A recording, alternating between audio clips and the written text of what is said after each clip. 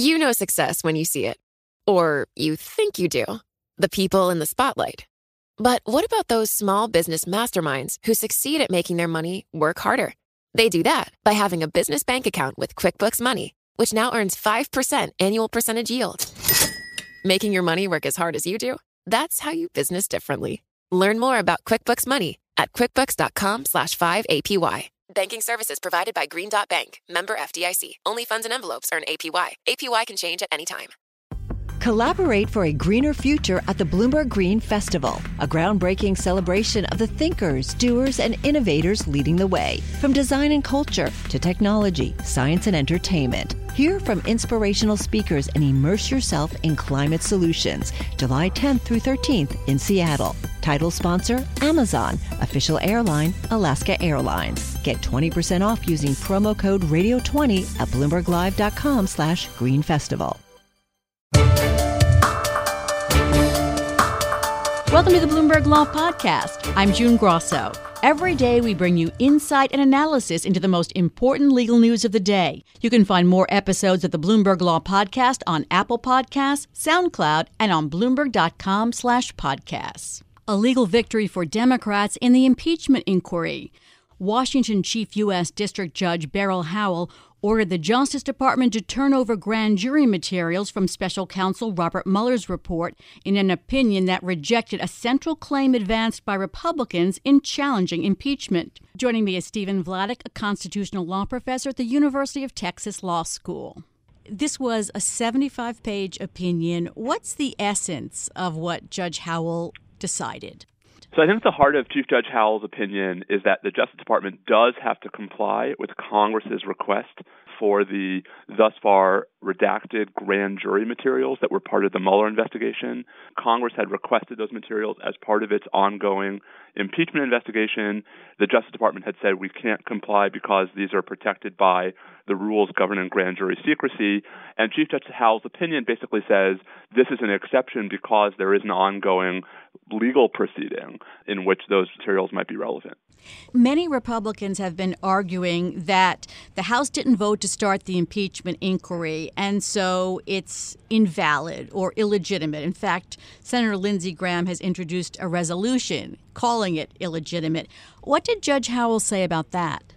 I mean, she basically laughed it out of court, June. I think Judge Howell's opinion is perhaps more important on rejecting that argument that the House has to formally vote to authorize an impeachment investigation than it is for the bottom line, which is because it doesn't, these grand jury materials need to be turned over. I think a lot of folks have been arguing for weeks that this really was a specious argument, that there's nothing in the Constitution or the House's rules that require any particular procedure in the House up to the moment when the House decides to formally approve articles of impeachment. And, Chief Judge Howell's opinion, I think, is probably more important in hopefully putting that argument to bed once and for all, as compared to the more modest takeaway of the actual bottom line, which is handing over these particular grand jury documents. This is one federal judge. She is the chief judge of the district court in D.C. What's the significance of her opinion? Well, I think it's significant in two respects. First, I think Chief Judge Howell is widely respected in D.C. I don't think she is viewed as an extremist by anybody. I think folks generally take her rulings very seriously. But second, I also think that she both deliberately and even if not deliberately, I think there's no way in which she also isn't speaking for what I suspect is going to be the final word of the D.C. Circuit, the Federal Appeals Court in Washington, to which President Trump's lawyers have already said he's going to appeal this decision. And I think that just drives home that the judges on this issue are generally lined up with the House, not on the merits of what the president's done and whether that's impeachable, but on the notion that the House is allowed to proceed in the manner that it has thus far been proceeding in. Chief Judge Howell also tackled the issue of the president's claim that he's immune from indictment while in office, according to an Office of Legal Counsel opinion. Yeah, that was the other thing that I think really stood out from Chief Judge Howell's opinion is she says, even though the Justice Department has concluded that a sitting president can't be criminally indicted, that's just the Justice Department. The issue has never been decided by a court, and there are reasons to actually doubt that courts would agree with the Justice Department if and when we got there.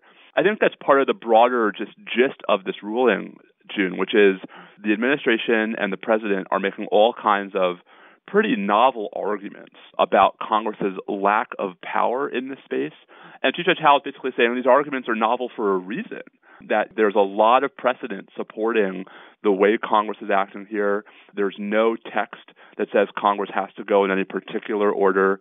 And so the notion that whether it's because the president can't be indicted or whether it's because there's historical examples of the House voting earlier in the process, the notion that those somehow preclude Congress from proceeding, Chief Judge Howell really says that's just not true, and it's high time we said so. You know success when you see it. Or you think you do. The people in the spotlight, athletes, actors, artists. But what about the people behind the scenes? You know, the ones who make it all happen. The lighting engineers, the sideline photographers, the caterers. They're small business masterminds. And if there's one thing they have in common, it's making their money work harder.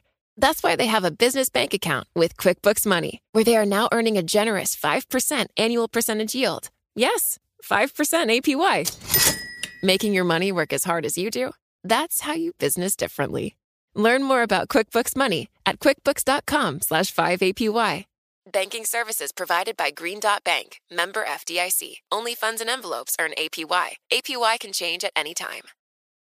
Collaborate for a greener future at the Bloomberg Green Festival, a groundbreaking celebration of the thinkers, doers, and innovators leading the way. From design and culture to technology, science, and entertainment. Hear from inspirational speakers and immerse yourself in climate solutions. July 10th through 13th in Seattle. Title sponsor, Amazon. Official airline, Alaska Airlines. Get 20% off using promo code radio20 at BloombergLive.com/greenfestival. Trump's former Deputy National Security Advisor, Charles Kupperman, he's been called to testify at the impeachment inquiry. He's asking a judge to decide whether he has to testify to Congress, saying he faces irreconcilable commands, a subpoena from House Democrats requiring him to cooperate, and an order from the White House not to testify. How is a judge likely to rule on this?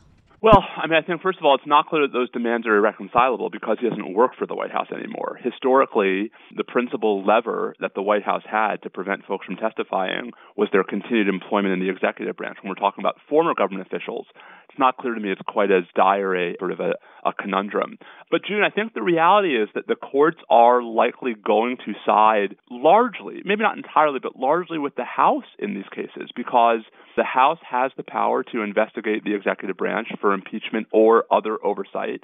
Part of that investigation surely includes these kinds of conversations.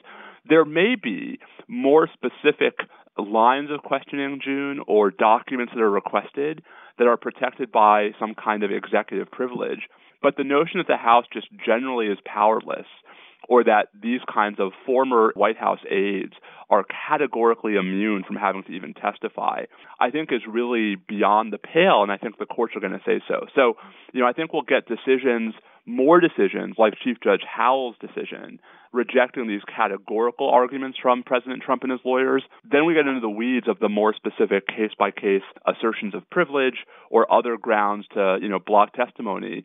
And there, I think it'll be more of a mixed bag, but only once we've really sort of put to rest the notion that there's something categorically and structurally wrong about what the House is doing thus far. Has the president lost each of the attempts to suppress information that have gone to the courts? Has he lost each of those battles? June, the short answer is yes. There isn't a single case yet where the executive branch has won one of these in the courts. But, here we are in October of 2019 with the presidential election 13 months away, with a new Congress 15 months away. And so the president is losing all of these cases in court, and yet none of them have led to a final judgment yet. And so I think from the president's perspective, losing may not mean these district court decisions like the one from Chief Judge Howell. Losing might just mean, having one of these decisions affirmed by the Supreme Court. And from that perspective, June, I think it's going to be very tricky to get these cases all the way up and decided before next year's elections and before the new Congress takes over in January of 2021. Steve, it is possible that the Supreme Court could refuse one of these cases, isn't it? Especially if there are no conflicting appellate court decisions. Yeah, it's certainly possible that the Supreme Court won't step in. It's hard to be confident that faced with the President of the United States asking the Supreme Court to step in, that there aren't at least 4 justices who would say, even if we're going to rule against him, if he asks, we owe him as a matter of institutional respect our time. And I think that's the concern about the timing, is that if that argument holds sway among 4 justices, which, as you know, is all it takes to grant a case, it could easily be the middle of next term before a case gets argued, and then a decision could be mooted by the intervening elections. Thanks, Steve. That's Stephen Vladeck of the University of Texas Law School. Thanks for listening to the Bloomberg Law Podcast. You can subscribe and listen to the show on Apple Podcasts, SoundCloud, and on Bloomberg.com/podcast. I'm June Grosso. This is Bloomberg.